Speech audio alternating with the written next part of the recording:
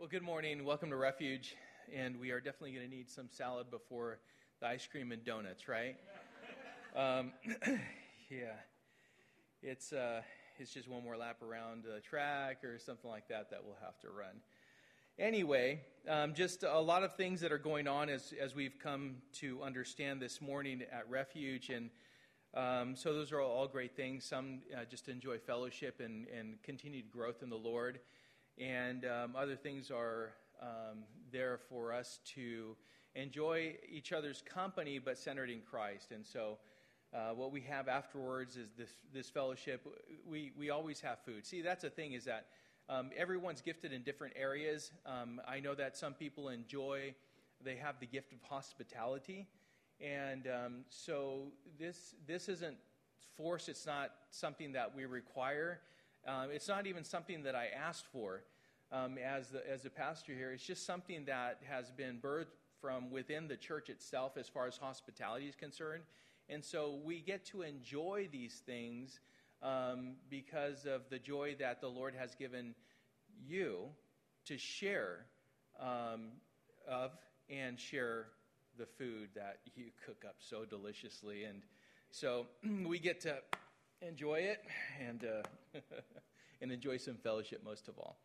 So anyway, we are in Colossians chapter 1. So this morning we're going to go from Colossians chapter 1. We're going to cover verses 24 through 29 and then go into the first 5 verses of chapter 2. This is a segment. So as we teach through the Word, sometimes the chapter breaks aren't in an area that would make sense for it to break. Expositional teaching is the teaching of God's Word, giving it the sense in segments. And so that's what we're going to be doing this morning. The title of this morning's message is For the Sake of a Firm Faith. For the Sake of a Firm Faith. So let's begin by reading what we're going to be studying. Colossians chapter 1, verse 24.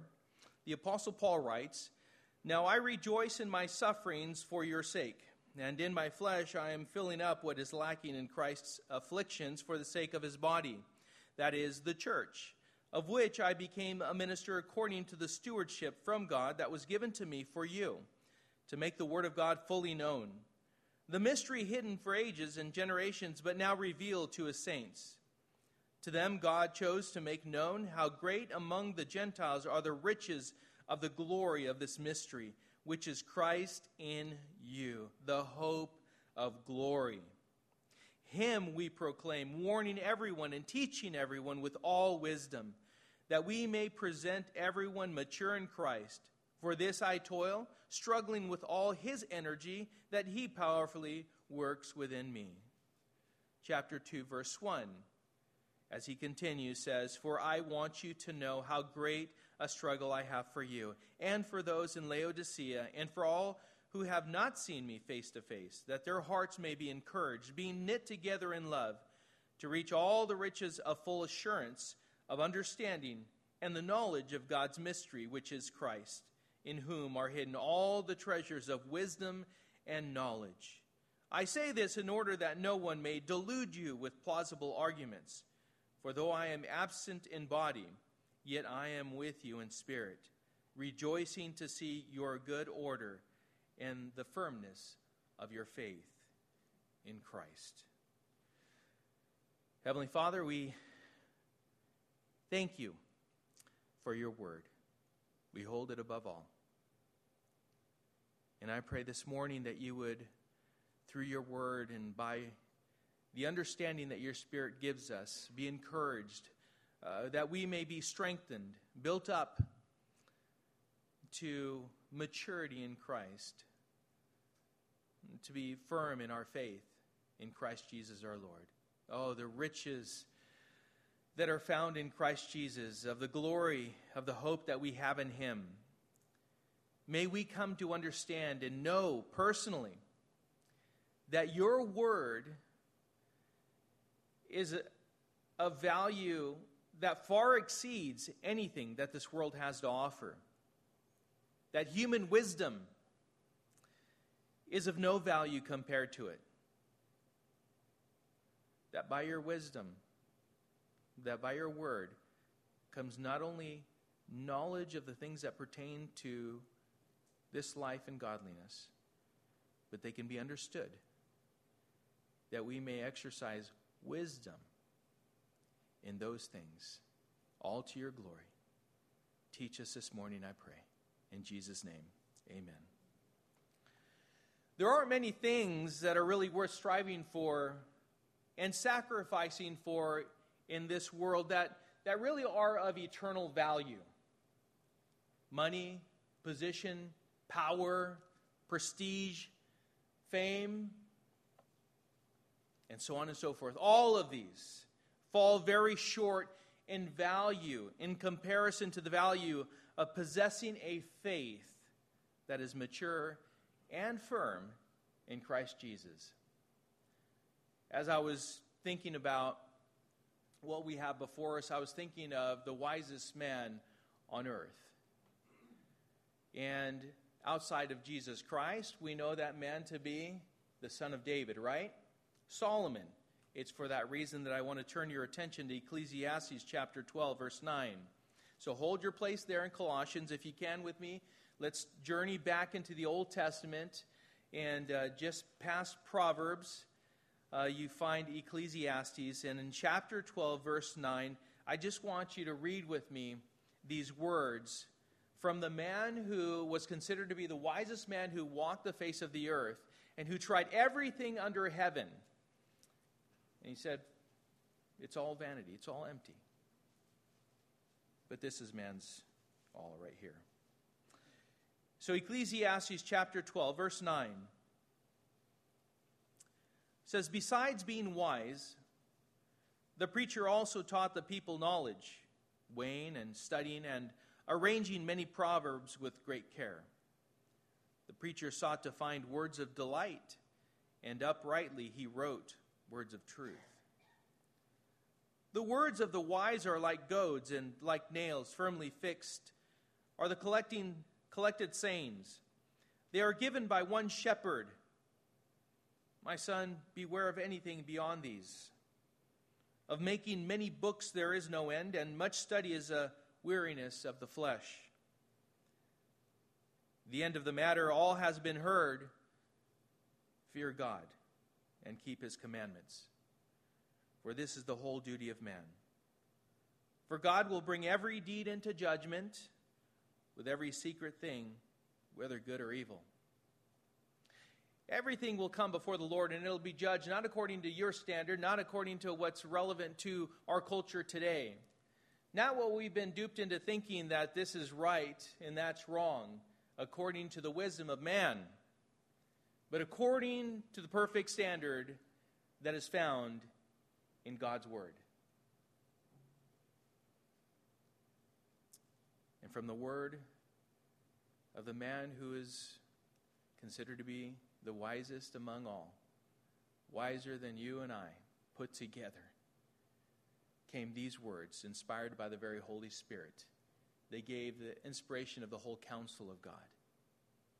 It is he who said these things, and is this that we ought to give our attention to this morning, that we ought to not think about those things that other people are saying in regards to truth if it doesn't match up with God's Word.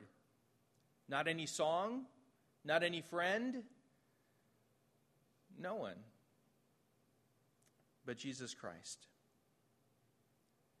Because he desired that every single brother and sister in Colossae and in Laodicea and Hierapolis and all the surrounding area would come to know this, that the value of possessing a faith that is mature and firm in Jesus Christ. That's what he desired. This is what Paul desired, that the Christians in Colossae would possess, a mature and firm faith in Jesus Christ, that they may understand how important their lives as Christians were to reflect Jesus Christ.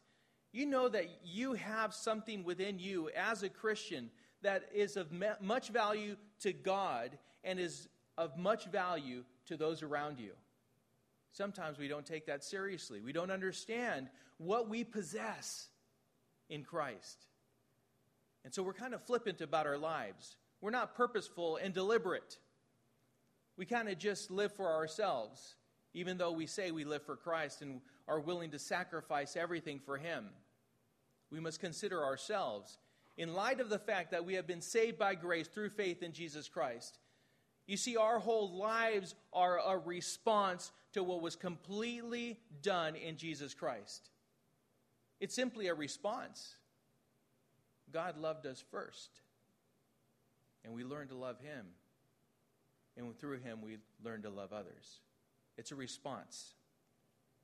Now, the mystery for ages and generations, but now revealed to His saints, would be known.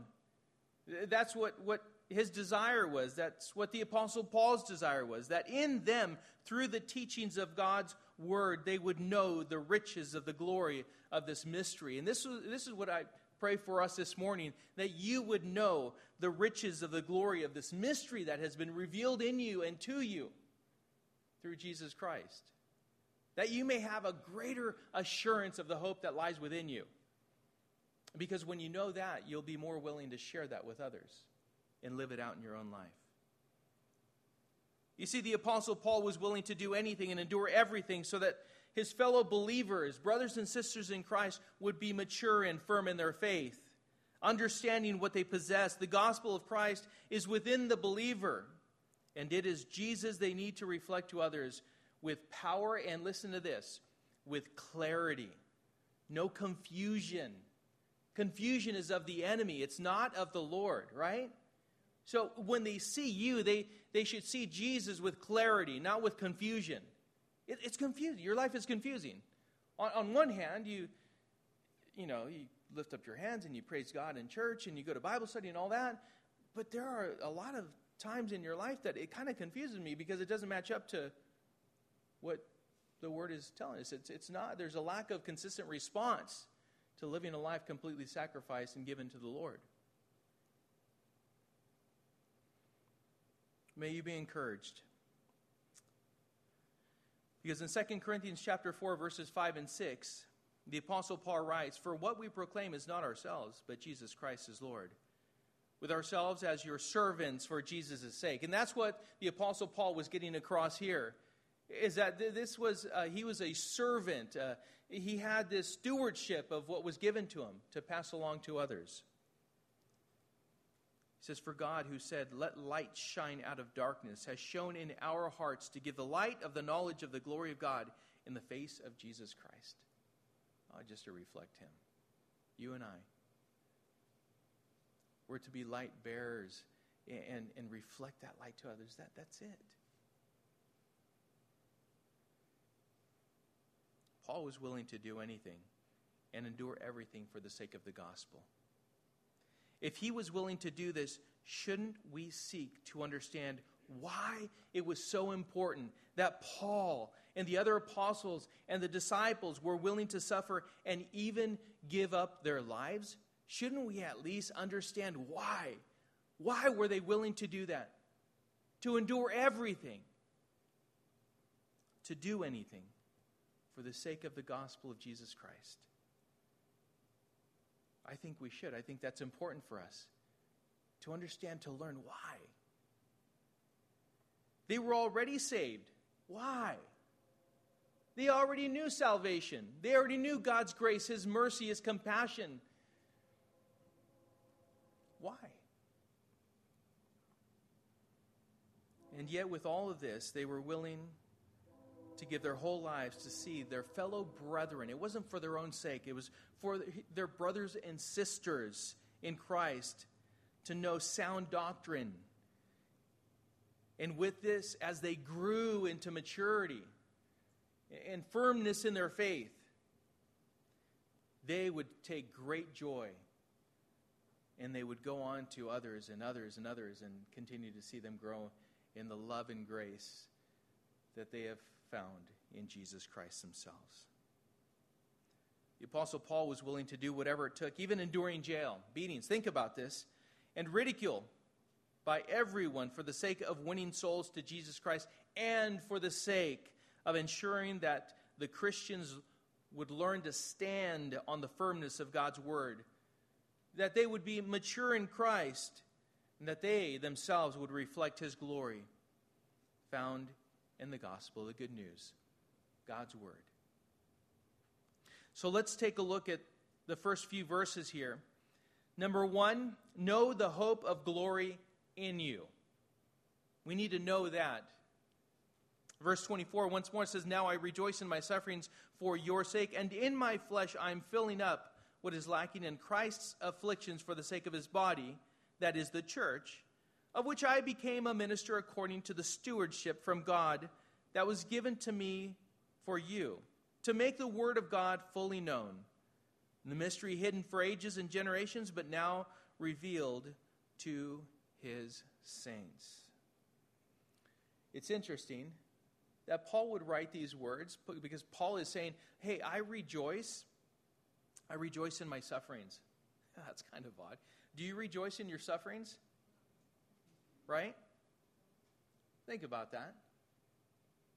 Oh, Lord, praise you. Oh, I'm afflicted. And I just praise you. I rejoice, right? Well, the Apostle Paul was rejoicing in his sufferings, but it was for a specific reason. He was suffering for the sake of the church. He was suffering for their sake. In that, he rejoiced. I need to just give you a quick reminder. Where was Paul writing from? Prison. A prison in Rome. Now, these prisons were a bit different. You know, they didn't have Xbox and PlayStation. They weren't treated humanely. They didn't have 3 squares. They weren't given an hour in the yard to go exercise, and they weren't given any of that. They were treated as prisoners. We would think prisoners would be treated. And yet, in this very place, the Apostle Paul was writing, and in this manner, for the sake of the brethren. He was suffering at that very moment, and yet he found that his suffering was for their benefit. Oh, for this he rejoiced. Do you ever see your suffering as a benefit to others? You know what that would drive us to is less complaint and more rejoicing. That whatever it is that I'm going through, perhaps it's not about me for the moment. It's not about me. But it's about others, and it's for the sake of others. That they would see Christ in you through whatever you're afflicted with. We're allowed certain things in our lives. Sometimes it's a test.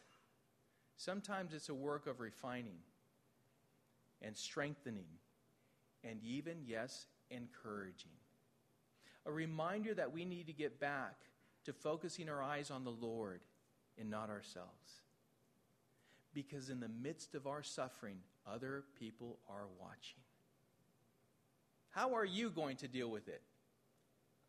That's why sometimes, even when we come to pray, we're more interested in hearing and saying what is going on in our own lives than really for praying and seeking out prayers for other people around us.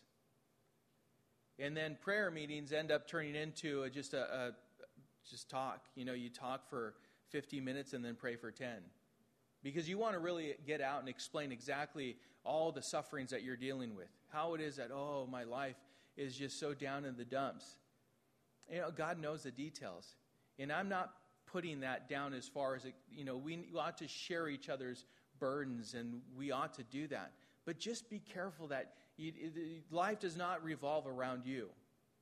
Because it's not for the sake of your glory, it's for the sake of God's glory. It's not for the sake of making life comfortable for you, but it's for the sake of bringing glory to the Creator of the universe.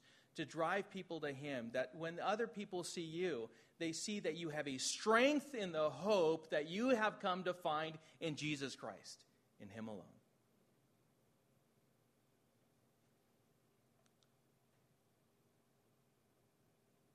Because they'll ask these questions, even though they're not asking them out loud. Is Christ real in your life? Is He really your hope? Is He really your strength? Is He really your refuge? Is that reflected in how? And Paul says here that he is filling up sufferings in his flesh. They're starting to fill up, but they can never suffice. Those that were lacking in Christ Jesus' afflictions.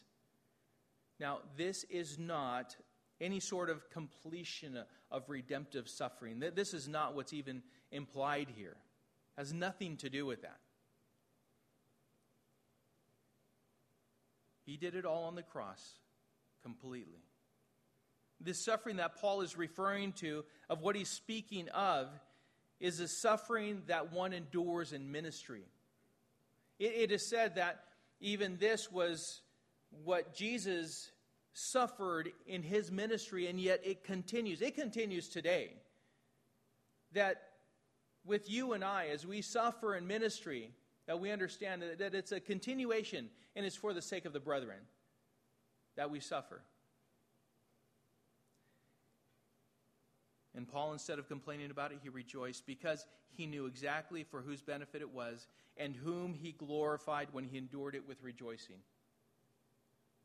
Knowing God's faithfulness and the hope he knew in Christ, something nothing and no one could ever take away. He knew the treasure he possessed, and he desired that others would come to know and reflect in their lives. 2 Corinthians chapter 4, verses 7 through 10 says, "But we have this treasure in jars of clay, to show that the surpassing power belongs to God and not to us. We are afflicted in every way." Are you afflicted? It could be in every way. We are afflicted in every way, but not crushed.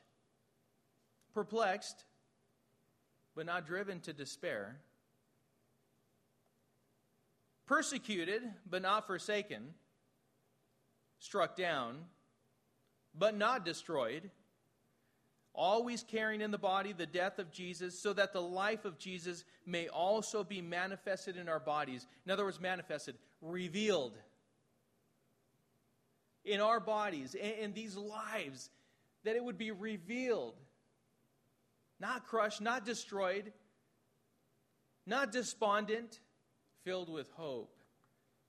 Understanding exactly what is going on in this life. When you have greater understanding of what it is that you're going through and how it is that you're to respond, you have this strength that is found in Jesus Christ. And you will get through those trials. By the way, please note that Paul's suffering was not for himself either. You see, this is one of the teachings that was going around. It was false teaching, the ascetics. To inflict oneself with pain. Hey, if it's not coming, then, I need to afflict myself, and cut myself and do all these things to myself that I may be more holy and pure and close to God. And he's saying, no, that's wrong. That was wrong teaching. All this suffering was not for Paul. He understood it was for the sake of the brethren. That's it. It was for their sake. Not Paul, not the Christian personally, but for others around us. Just as Paul was willing to suffer for the sake of others, we too should be willing to suffer for the sake of others, for the benefit of others in the gospel. In verse 25, Paul understood some important truths. Number one, he was a minister. You know what a minister means? Minister. Just everywhere you see minister, just put down servant. We have it backwards. Sometimes there are pastors who just want to be served. They should be the greatest servants of all. Interested in all the details that have to do with the flock. Number one, that the glory of God may be demonstrated through them, that they would mature and be firm in their faith. but serving you, not the other way around. He also understood that he was a steward, entrusted with something glorious. A steward. It didn't belong to him. He was a servant, and that which he was entrusted with it wasn't his to hold. It's mine. It's mine. Everything is mine. No, let it go. It's not yours, pastor, servant, fellow slave of Jesus Christ. It's his. He is the head of the church. We're simply a steward of what we've been entrusted with. He was to make his glory known. As a servant of all and a steward of the gospel, willing to give his life as a sacrifice for the purpose of making the word of God fully known to the people. That was the reason for it. That was the end. That was the goal. And in verse 26, the mystery is revealed to the Christians as we have come to know God's grace, salvation through faith in the only begotten Son of God, who died in my place, a perfect sacrifice for you and I. No works, no personal sacrifice would suffice, and this grace is revealed in me and through me as I reflect the truth and genuineness of my faith. That's why it's important to live out our faith, that we be consistent, deliberate, conscientious, purposeful in living lives that reflect the glory of God. In verse 27, it says, to them God chose to make known how great among the Gentiles are the riches of the glory of this mystery, which is Christ in you, the hope of glory. As a Christian, do you know and understand how rich you are? Do you understand that? Do you understand that God forgave you when you confessed your sins to him and believed on the Son of God, Jesus Christ, as the Lord and Savior? And that Jesus now indwells you? He is with you. The Holy Spirit seals you for the day of redemption. Oh, the riches that you have within you. The mystery is not anything other than truth revealed. That's what it is. Veiled in the Old Testament, which has now been revealed in the New Testament. What was prophesied is now fulfilled. What was not fully understood is now fully known. That God granted salvation through Jesus Christ by the sacrifice and shed blood of Jesus Christ. To who? To the Jews and Gentiles alike.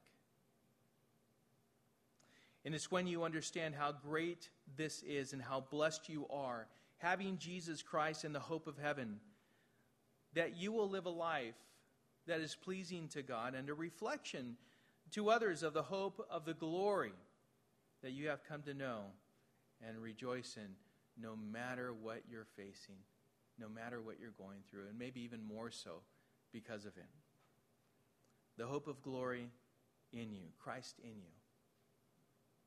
That's what we have.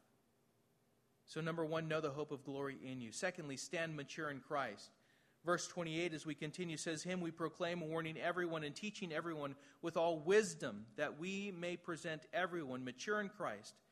For this I toil, struggling with all his energy, that he powerfully works within me.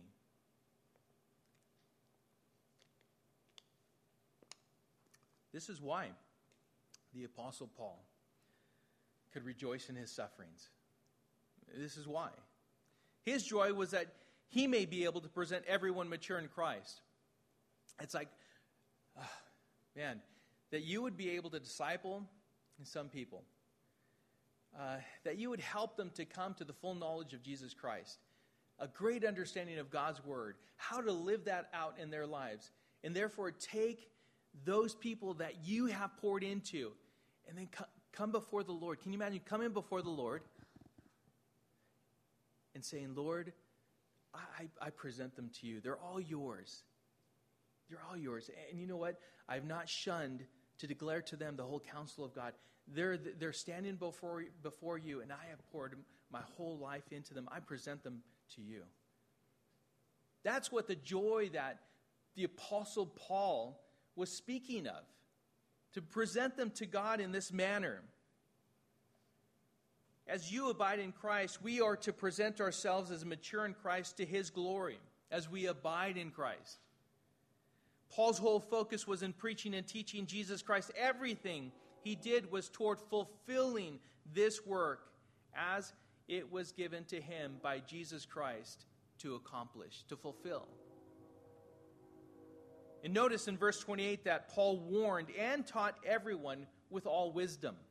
Everyone. Not just certain people.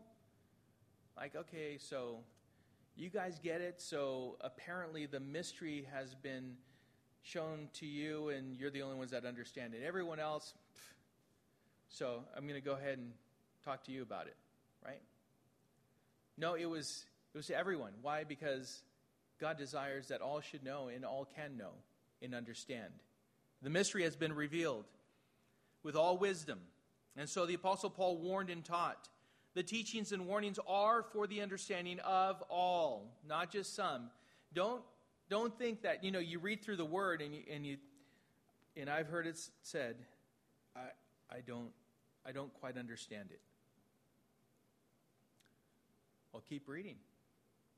Keep studying. Whoever said studying would be easy. And that as you go through, it's just like, wow, I got it all. One reading, some people read this Bible, once a year, twice a year. I didn't have to. I got a full understanding in my first reading. It's all good. Study? No, study to show yourself approved to God. A worker who has no need to be ashamed, rightly dividing or handling the Word of God. It's work. But I'll tell you what you receive from that study far exceeds anything of value that the world has to offer you. Everything. Nothing can touch it. Warning is a word that means to caution through the counsel of God's word. Because he says this, with all wisdom. According to God's word. Not Paul's.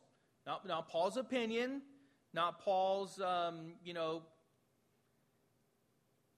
clever phrases or poems or anything like that.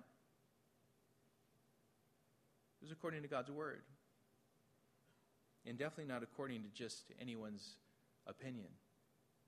The philosophy of the world, it wasn't according to that. You see, there's a perfect standard, and it's found in God's word.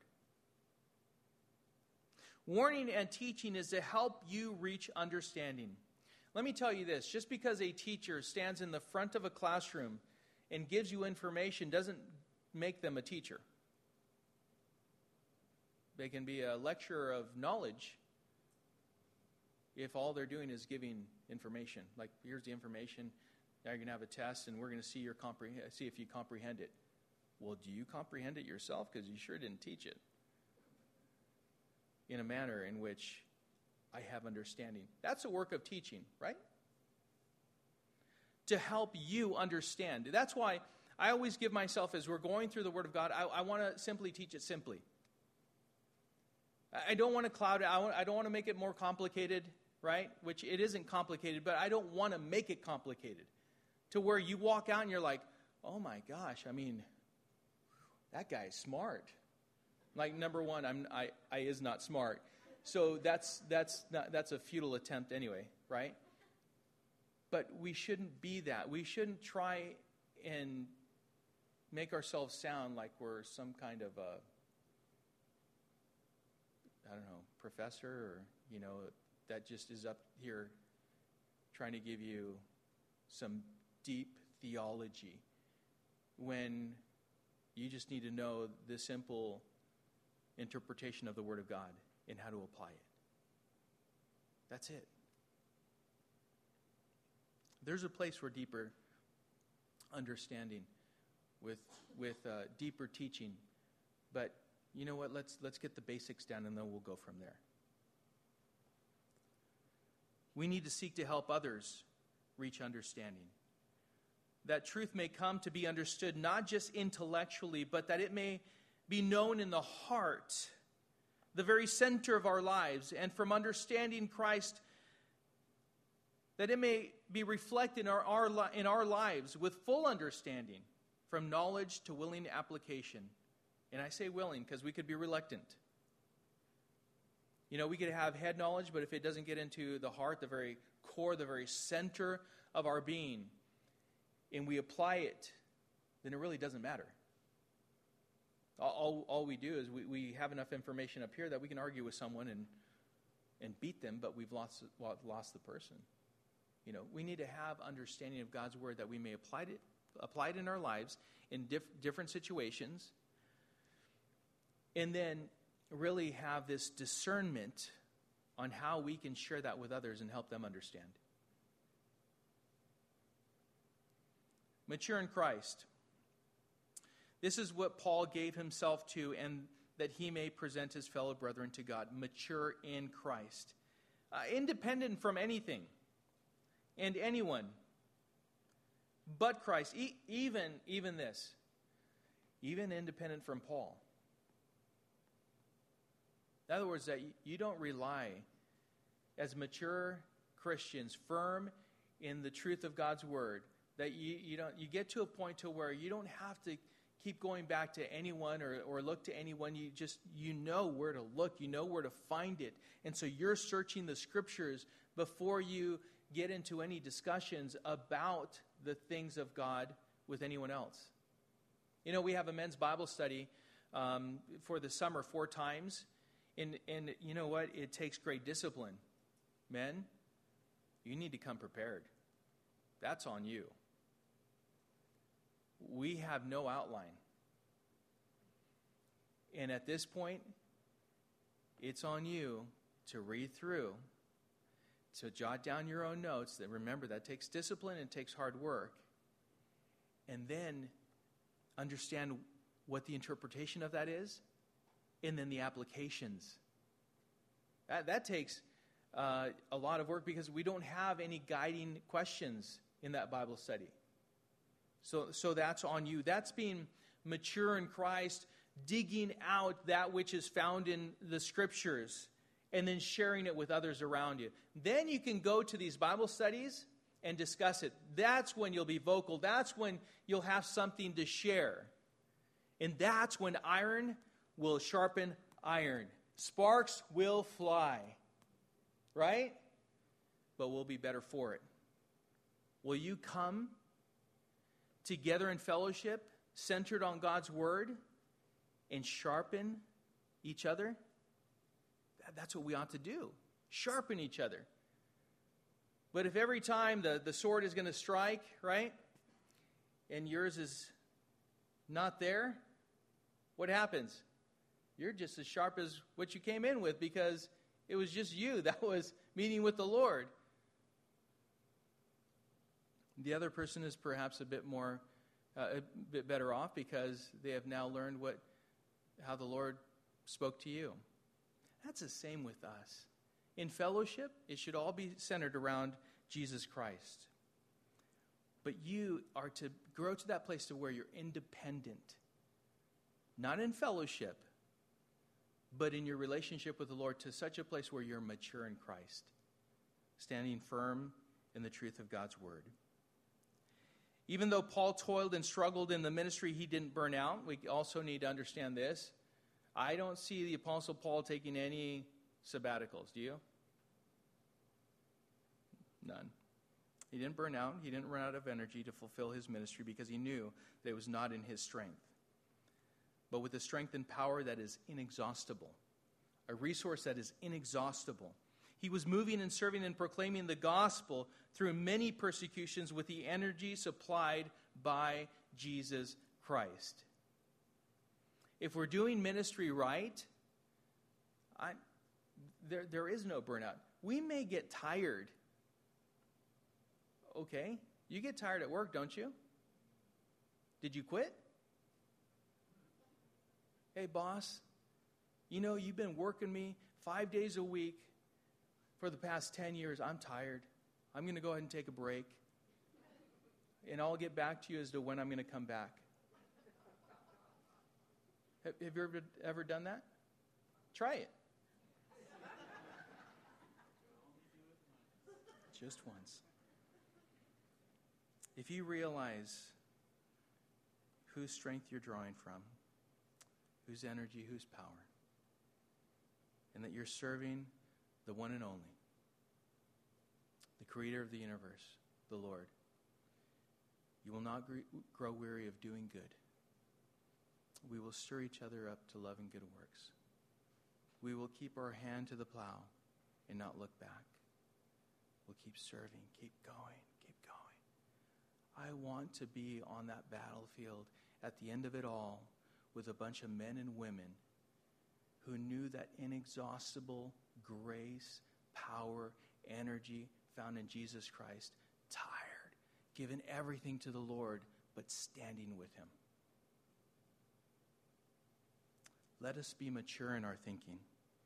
In doing that, learning who supplies the energy that is inexhaustible. This is to be mature in Christ, to come to this knowledge and express it by the way we conduct ourselves in our service to God, in our own lives, knowing the Word of God fully. So lastly, number 1, know the hope of glory in you. Number 2, stand mature in Christ. And lastly, stand firm in Christ. Verse 1 of chapter 2. For I want you to know how great a struggle I have for you and for those at Laodicea, and for all who have not seen me face to face, that their hearts may be encouraged, being knit together in love, to reach all the riches of full assurance of understanding and the knowledge of God's mystery, which is Christ, in whom are hidden all the treasures of wisdom and knowledge. I say this in order that no one may delude you with plausible arguments. For though I am absent in body, yet I am with you in spirit, rejoicing to see your good order and the firmness of your faith in Christ. Paul struggled. He toiled. For the Christians in Colossae and Laodicea and the surrounding areas. He hadn't even met them face to face, but he sent them this letter, that they may be encouraged and that they may be set right in the face of all the opposition they were facing. Paul's struggle was for the church, and he wanted them to know that it was a struggle. Sometimes we hide our struggles, you have no idea. But Paul was saying, I want you to know I'm toiling for your sake. Struggling for you. The overwatch of their faith was a conflict that he gave himself to and did so joyfully with rejoicing because he knew what it would eventually produce. Oh, the overwatch. The one who stands guard. The one who is watching over and making sure that everyone's taken care of, safe. Oh, overwatch, he takes fire. Oh, the opposition, if they know where he is, they will focus all their energy on that one place. And the Apostle Paul was saying, I rejoice over this struggle, and it's for your sake. I rejoice because I know what fruit will eventually be produced through this work. Christians who are strong in their faith and standing on sound doctrine, the solid truth of God's Word, that's what will be produced. Do you need encouragement in the Lord? This is what the Apostle Paul was saying here, and that is what we're given each and every time we come together and see and teach and learn and apply the Word of God. Paul desired to encourage the Christians in Colossae and Laodicea and the surrounding areas with this, that they may know Christ fully and know the hidden treasures of God's wisdom and knowledge. When they come to know this and understand God's Word fully, then Paul knew that their hearts would be knit together like beautiful tapestry in the fullness of the love of Christ. Because if you come to know Christ, then you'll come to find all the treasures of wisdom and knowledge in Him. No wonder Paul fought so hard for the sake of the gospel. That the Christians may know the fullness of the Word of God. That they may enjoy the riches of God's mystery with all understanding and knowledge. It revealed to them. How wonderful that is. In other words, Paul wanted them to know what he knew and the hope he lived for Forgiveness of sin by grace through faith in Jesus Christ, the Son of God, who provided the way to the Father. For Jesus said, I am the way and the truth and life, and no man comes to the Father except through me. He wanted them to know that and know it to the fullest. For Jesus Christ came to give life, and that more abundantly, to know the riches that are found in Jesus Christ. There is no amount of fellowship that we can encourage that will knit our hearts together. Just the social gatherings, no amount of that, by the way, will knit your hearts together. We'll get to know each other a little better. That will happen. But it's only this. Only Jesus Christ, knowing and understanding his love, known and understood through the Word of God. That's what will knit hearts together. Because then when we come to fellowship, we do these things, then we have this common person, Jesus Christ, who knits our hearts together. And it's a beautiful tapestry. Our fellowship in the love of God should be a simple product, result of knowing the love of God, and we then encourage one another to love and to good works that we have come to know personally.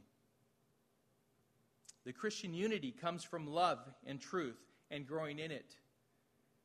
It comes from God's Word. It comes from Christ Jesus our Lord. The Christian unity comes from that. That is a rich life in Christ. The mystery of God's truth is revealed in Christ and is no longer a mystery, but a truth that has been revealed, a truth that is now known, in whom we are rich with the treasures of God's wisdom and knowledge. And verse 4 tells us, if anyone says that there is truth and knowledge apart from Jesus Christ, he's a liar. He's a deceiver, and the truth is not in him. I can complicate that, but I'm not. That's just it. It may sound credible. It may sound reasonable. It may even sound convincing. But be careful. Does it match up to the Word of God? You see, if you know the Word of God, if you know the genuine, the real thing, then what will happen is when a counterfeit comes across, you'll detect it just like that. You'll know it immediately. There's something wrong here. It's dangerous to give your ear to those that are known deceivers, considering their words that are telling people that they are receiving new revelation from God. Whenever someone says that, hold on, it's coming in. No, it's the guy in the back that has a microphone and is speaking into your earpiece that someone is messing with their leg, and perhaps there's something wrong. You know what I mean? There's no new revelation. He's given it. It's a full counsel of God's Word. You can see it in Hebrews, starting in chapter 1. This is it right here. If you don't check the Word of God as to whether their word and the Word of God matches up, then you're in trouble. You'll be easily deceived. Always go back to the Word of God. Remember that deceivers will sound like they are teaching sound doctrine because they're very close to the truth, but are slightly off course. And even a slight deviation from true north as you travel will set you miles apart from true north, from where you started. It's a course that leads down a path of destruction that is found and originated in heresy. Don't allow it. Not in your life. Compromise. A little leaven leavens a whole lump. Paul desired that instead that he could rejoice in the fact that because they stood firm in their faith in Jesus Christ, they would not be fooled into believing these false teachers, and he would see their disciplined lives standing firm in their faith in Christ. It truly blesses me. I can only imagine with the Lord when I see you standing in the truth. When you do see something that's false and you identify it, and then you communicate that to me. It's like, that's wonderful. That's, to me, amen. That's it. Know the full counsel of God's Word. Know the truth. Be mature in Christ. Handle things in a way that glorifies God. And stand firm in your faith. Do not waver. Come what may. The opposition of the world, your peers, it doesn't matter. Stand firm in your faith. So, know the hope of glory in you. Stand mature in Christ. And thirdly, stand firm in Christ. And I want to close with this. God is glorified when you stand firm in Christ. Enjoying a life that is upright before God with knowledge and understanding in His Word, of His Word, applying His Word, that you may demonstrate a full knowledge of it. Enjoying the riches of the glory in Christ Jesus and the hope of glory. God desires that we know the simple truth that is found in Christ alone. My question for you is, do you know this truth and are you walking in it? Do you know this truth and are walking in it? There's so much more work to do. And I know we're all on this journey of growing in the Lord, but I pray that you would give yourself to the study of God's Word, because I desire for you, as God does, that you would mature in Christ, that you would stand strong in Him, that you may understand and know the abundant life in Him. That hope of God's glory is firm within you. God offers it to you, but it can only be known in Christ. Do you know Christ? Walk in the grace of God and enjoy hearts being knit together in the love of Christ, rejoicing that we know God through Jesus Christ, our Lord and Savior. If you're here and you do not know Jesus Christ as Lord and Savior, it's a sweet surrender. God says that He sent His Son to die for you. John 3:16, for God so loved the world that He gave His only begotten Son, and whosoever believes in Him shall not perish but have eternal life. It's a surrendered life. It's nothing we do, it's everything He's done. We believe that Jesus Christ is the Son of God who died on your behalf, who died for your sins, past, present, and future. There's nothing that you've done that He says, I died for all sins, but that's a big one. There's nothing too big for Him. He forgives it all if we come to Him genuinely and ask for His forgiveness. And ask, Lord, may I be your son? I want to be your son. Please be my Lord, my Savior. Forgive me of all my sins. And help me walk with you. If you start there, I tell you that He will meet you right there. He'll give you a new heart, new desires. And you, as you give yourself to the Word of God and the fellowship of the saints, worshiping together, that He'll help you grow into maturity in the firmness that is found in God's truth. Father, we thank you once more for your word. And I pray, Lord, that you would continue to help our feet stand on solid ground, on the truth of your word, that it may truly for us